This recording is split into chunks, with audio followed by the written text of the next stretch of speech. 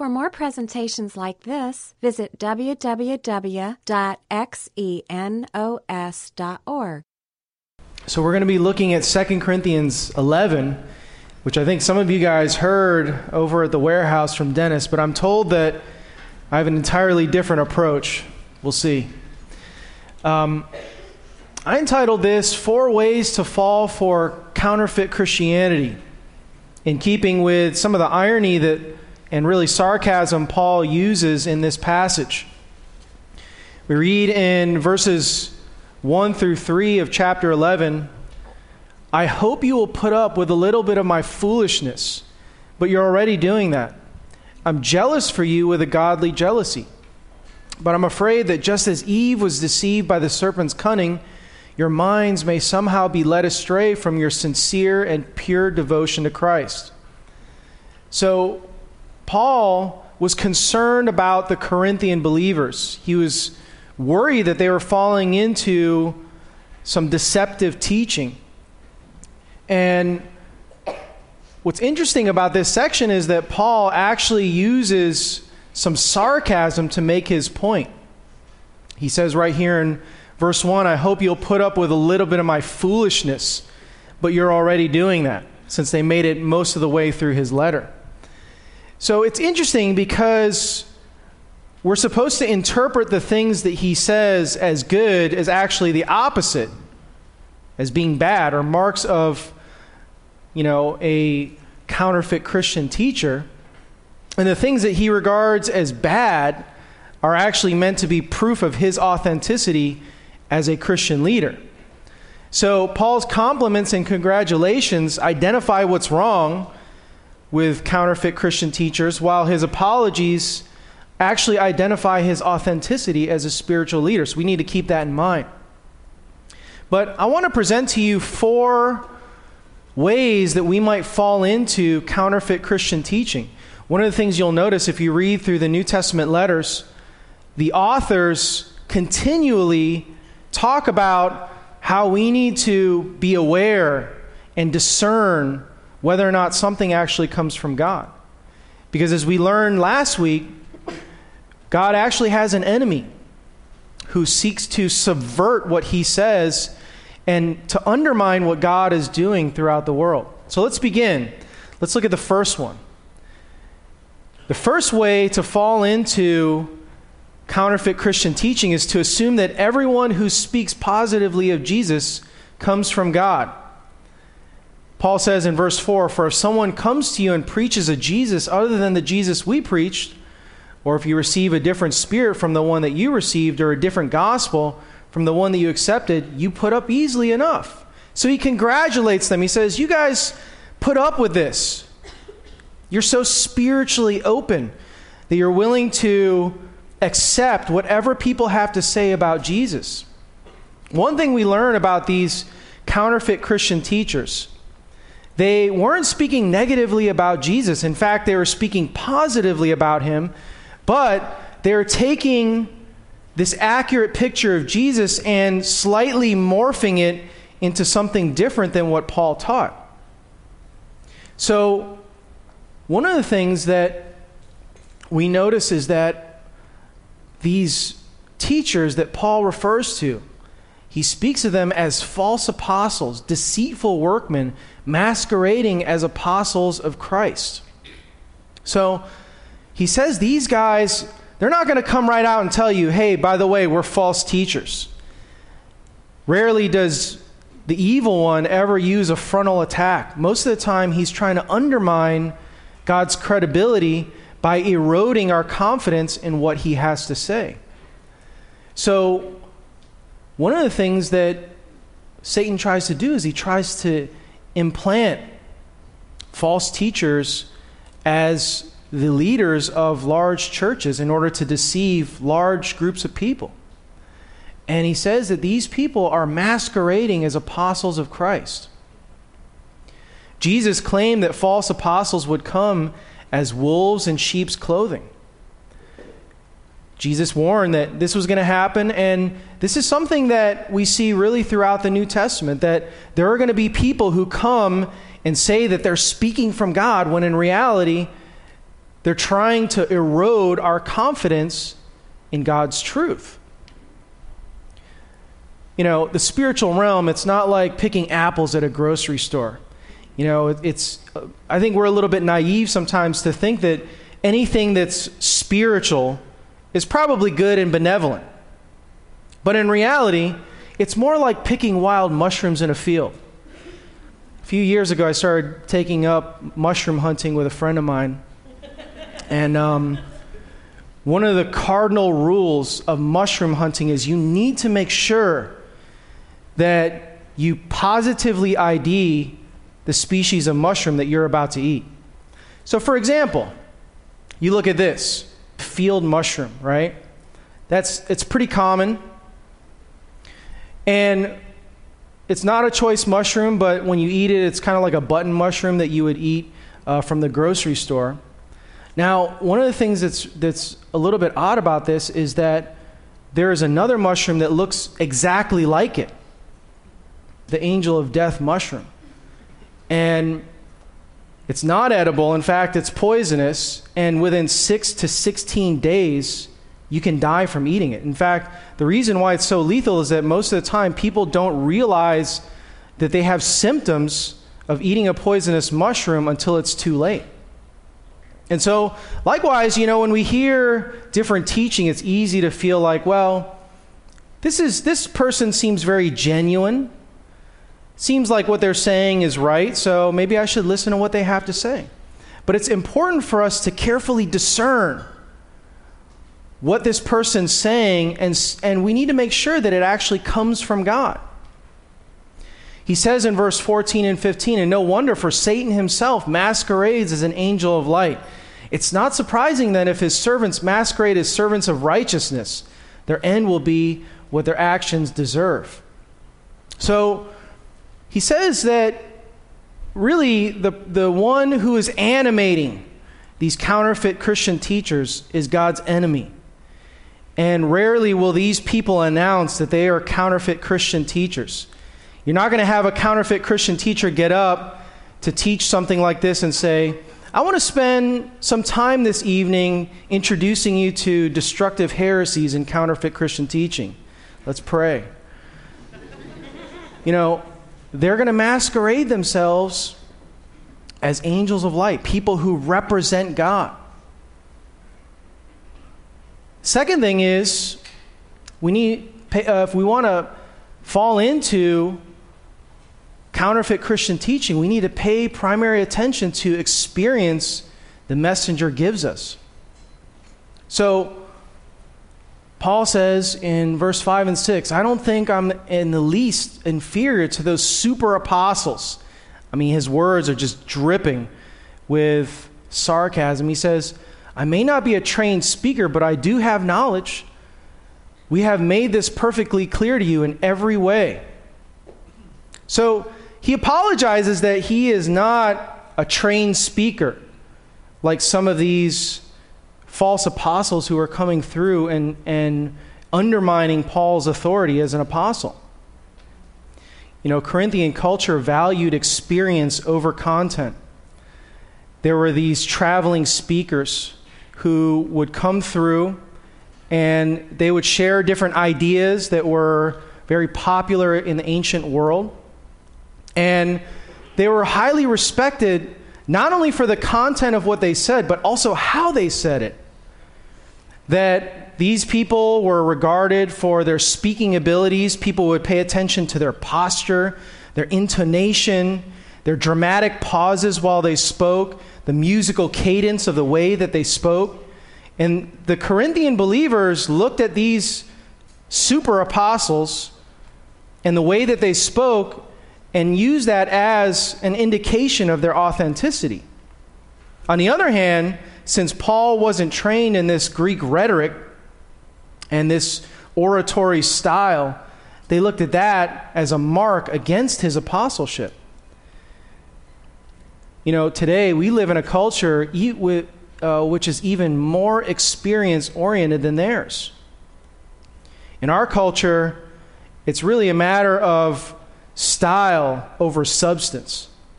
What matters is form over content. entertainment over information.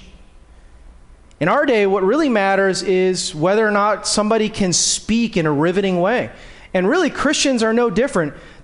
Many Christians in the United States have fallen suit with our culture, have become conformed to the world. Many Christians are concerned about hearing somebody who is spellbinding in the way that they speak, or who can promise that they can do these miraculous things, or who can whip up entire crowds emotionally. That is the indication of their authenticity as God's workman. And yet, one of the things that Paul says is that we shouldn't look at how people say things. We need to really consider the content of what they say. Paul says, I do have knowledge. And now, he's not talking about his IQ or how smart he is or whether or not somebody's seminary trained. In fact, it's a little bit naive to think, well, I'm just going to listen to my pastor or my priest because after all, they went to seminary. Throughout Christianity's history, we know that seminary professors have been at the center of deceptive heresies that have taken down many people's faith. So that's not good enough. It's important that we evaluate what people say based on what God says in His truth, in His written word. In verse 4, Paul says, if someone comes to you and preaches a Jesus other than the Jesus we preached, or a different gospel, that is, the good news of what Jesus has done from the one that you accepted, then you can tell whether or not these people are authentic. So he gives us two criteria. Really, it can be summarized as the person and work of Jesus Christ. First of all, the Bible claims that Jesus is fully God and fully human. For example, in Colossians 2, verse 9, Paul declares that the fullness of deity dwelt in bodily form in Jesus. And it was important that Jesus be more than a man, otherwise he wouldn't be able to die for all human sin. He could only pay the sin for another individual human being. But it was also important that he was a human being, fully human. As Hebrews 2 verse 17 says, that he needed to be made like us in every way so that he could be a merciful high priest.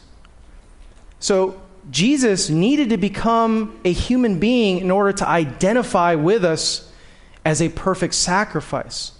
That's the reason why Jesus both needed to be fully God and fully human to be a perfect substitute on our behalf. Secondly, the Bible also claims that Jesus' death is the only way to receive God's salvation. You know, you hear sometimes people say, there are many different ways to get to God. Jesus just happens to be one of those ways. Now, that seems perfectly reasonable, but it really seems to be at odds with Jesus' binary statement in John 14, verse 6. He says, I am the way, the truth, and the life. No one goes to the Father except through me. So Jesus' statement really puts us at a decision. Either Jesus was correct that he indeed is the only way to God, or he's incorrect and that there's another way to God other than him. So either we have to take Jesus' words as true, or they're fundamentally false. So when we look at these two things, then, they give us an indication of whether or not what somebody is saying is actually from God. Otherwise, it completely contradicts what the Bible says, its central message. Now, if who Jesus is and what he did is central to Christianity, then how do counterfeits manage to deceive people? It's a good question. I think, first of all, they hijack biblical terms and tend to redefine them. I remember talking to a friend of mine, and he said, one Easter I decided to go back to my old church, which was sort of a mainline denomination church. And he said during the Easter service, the pastor would constantly make these comments like, Jesus is raised and he's alive, things like that. But it wasn't clear if his former pastor, was actually saying that Jesus rose bodily. So afterward, he walked up to him and said, that was a really great talk, but, I felt a little bit confused about some of the things that you said. Now, when you said that Jesus was raised and that he is still alive, do you mean that he raised bodily? And, of course, the pastor was a little bit dodgy. But finally, my friend pinned him down and was like, so what do you actually think? And he said, well, I believe that Jesus rose in our hearts, and that he lives through the faith of his followers who live today. And so he didn't actually believe in the historical resurrection of Jesus in the empty tomb. He was simply using that as sort of a metaphor for our faith today. Now you might wonder to yourself, well, what's the big deal? Why does that matter? Well, according to 1 Corinthians 15, verse 17, Paul says that if Jesus hasn't been raised, then our faith is for nothing, and you're still locked in your sin. In other words, Jesus' bodily resurrection was a guarantee that God actually accepted Jesus' sacrifice. And so it's of monumental importance that Jesus actually rose from the dead bodily, not that he did so in our hearts. Secondly, many counterfeit Christian teachers subtly undermine the credibility and authority of the Bible. One of the things that counterfeit Christian teachers will do is they will start to undermine the reliability of the Bible, specifically when it relates to its historicity and its geography. What they'll say is, the Bible is just a product of oral tradition that has evolved over hundreds and thousands of years until finally it took written form in the Bible. And then you had a lot of people, dozens of people, who edited the Bible such that what we have now was nothing like what it was originally written.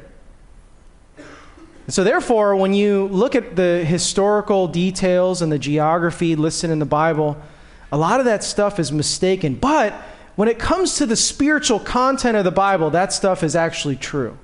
It's meaningful.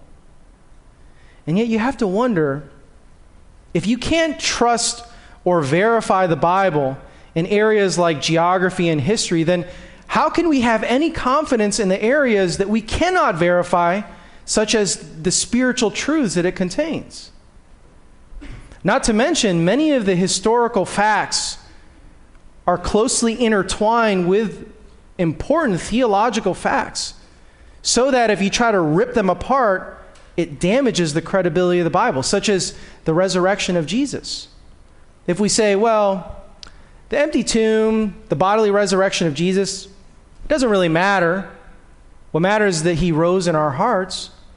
Well, that does damage to our confidence in what God has to say about our salvation.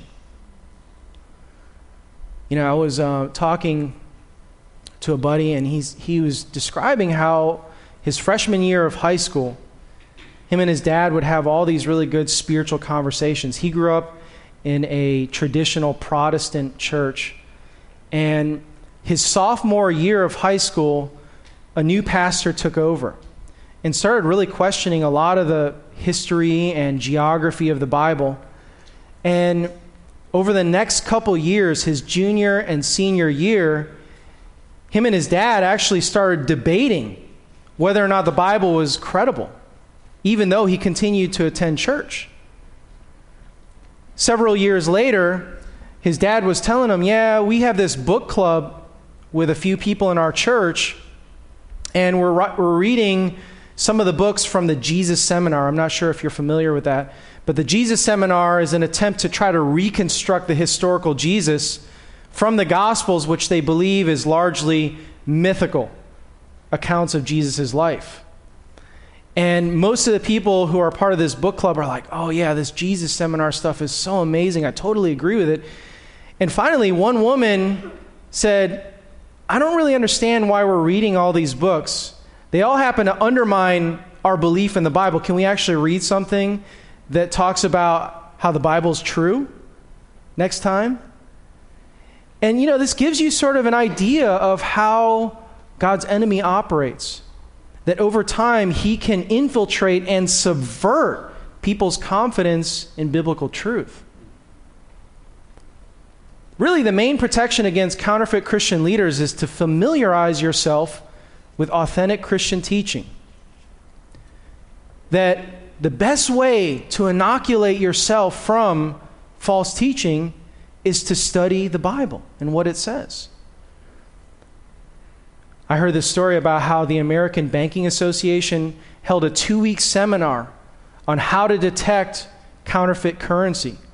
So they brought hundreds of tellers in, and one of the really unique things about this seminar was that they never looked at counterfeit currency, and they never had lectures about how to detect counterfeit currency. All they did for the entire 2 weeks was handle real money. Week after week, day after day. And the thought was, if these people familiarize themselves with authentic money, they'll never fall for false currency. And likewise, if we steep ourselves in biblical truth, if we learn and discern what God has to say, we'll be able to detect whether or not something seems a little bit off. It really doesn't matter how many degrees a person has or how persuasive they are. You need to listen to the content of what they say, no matter who they are, whether it's me or anyone else.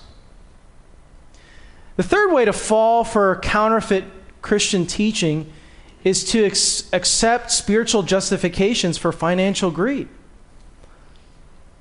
Look at what Paul says in verse 7. Was it a sin for me to lower myself in order to elevate you by preaching the gospel of God to you free of charge? So he apologized. He says, we're really sorry that we didn't ask you to support us, even though we had the right to do that. Apparently, these counterfeit Christian teachers were not only using this right, but they were actually abusing it.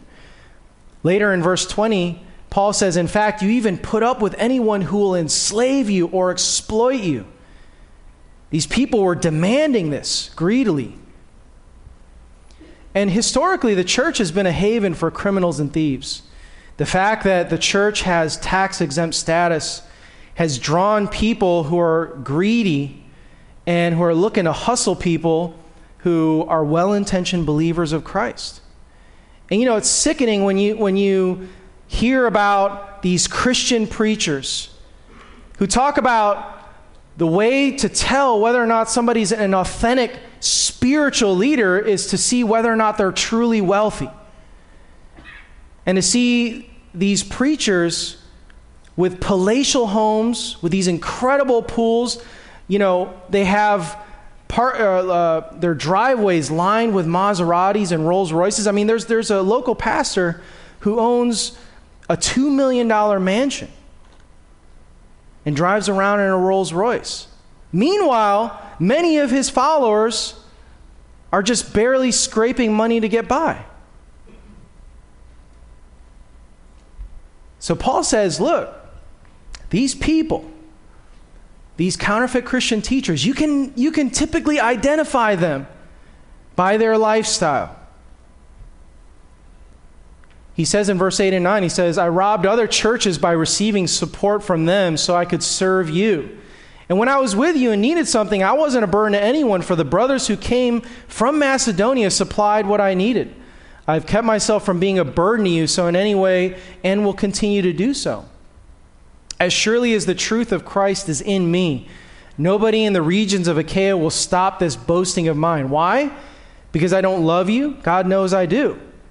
It's kind of a strange statement. Most commentators believe that Paul here thinks that the Corinthians were embarrassed that Paul wouldn't take their money. But he was assuring them that he was doing this because of the accusations he was receiving about his character. He says in verse 12, and I'll keep on doing what I'm doing in order to cut the ground from under those who want an opportunity to be considered equal with us in the things that they boast about.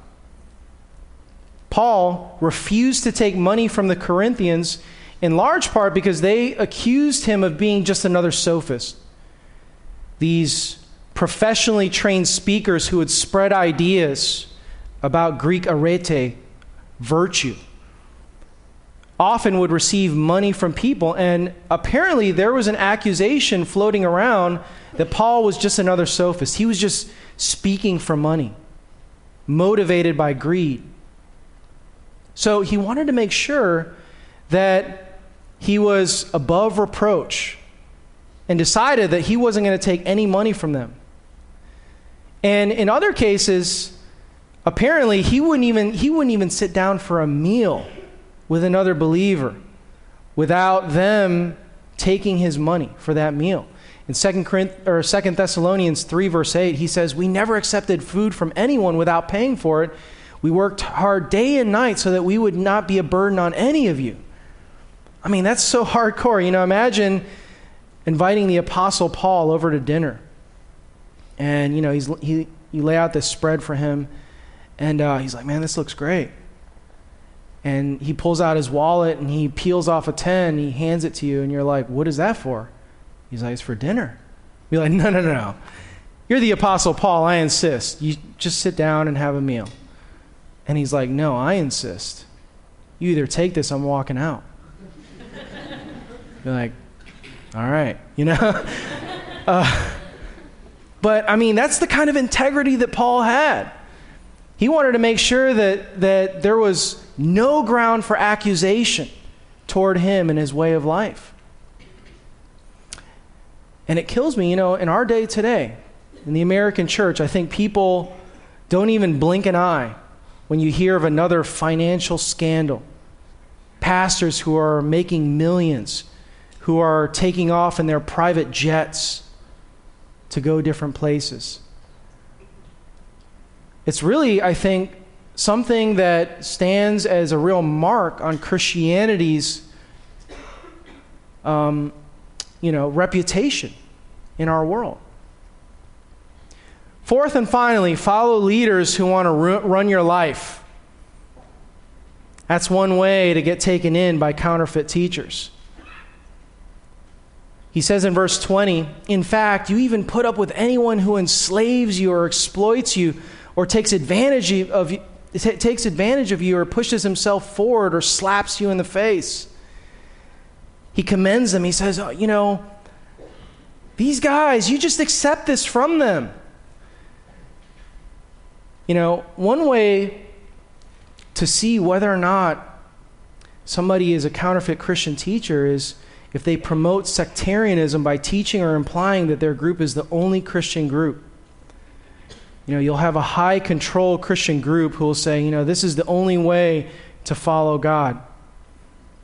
And I think that that's really a warning sign that what you have is a counterfeit Christian teacher, where they are suggesting that other churches are not valid and that God doesn't work through those people. Secondly, they teach or imply that they should approve all major life decisions.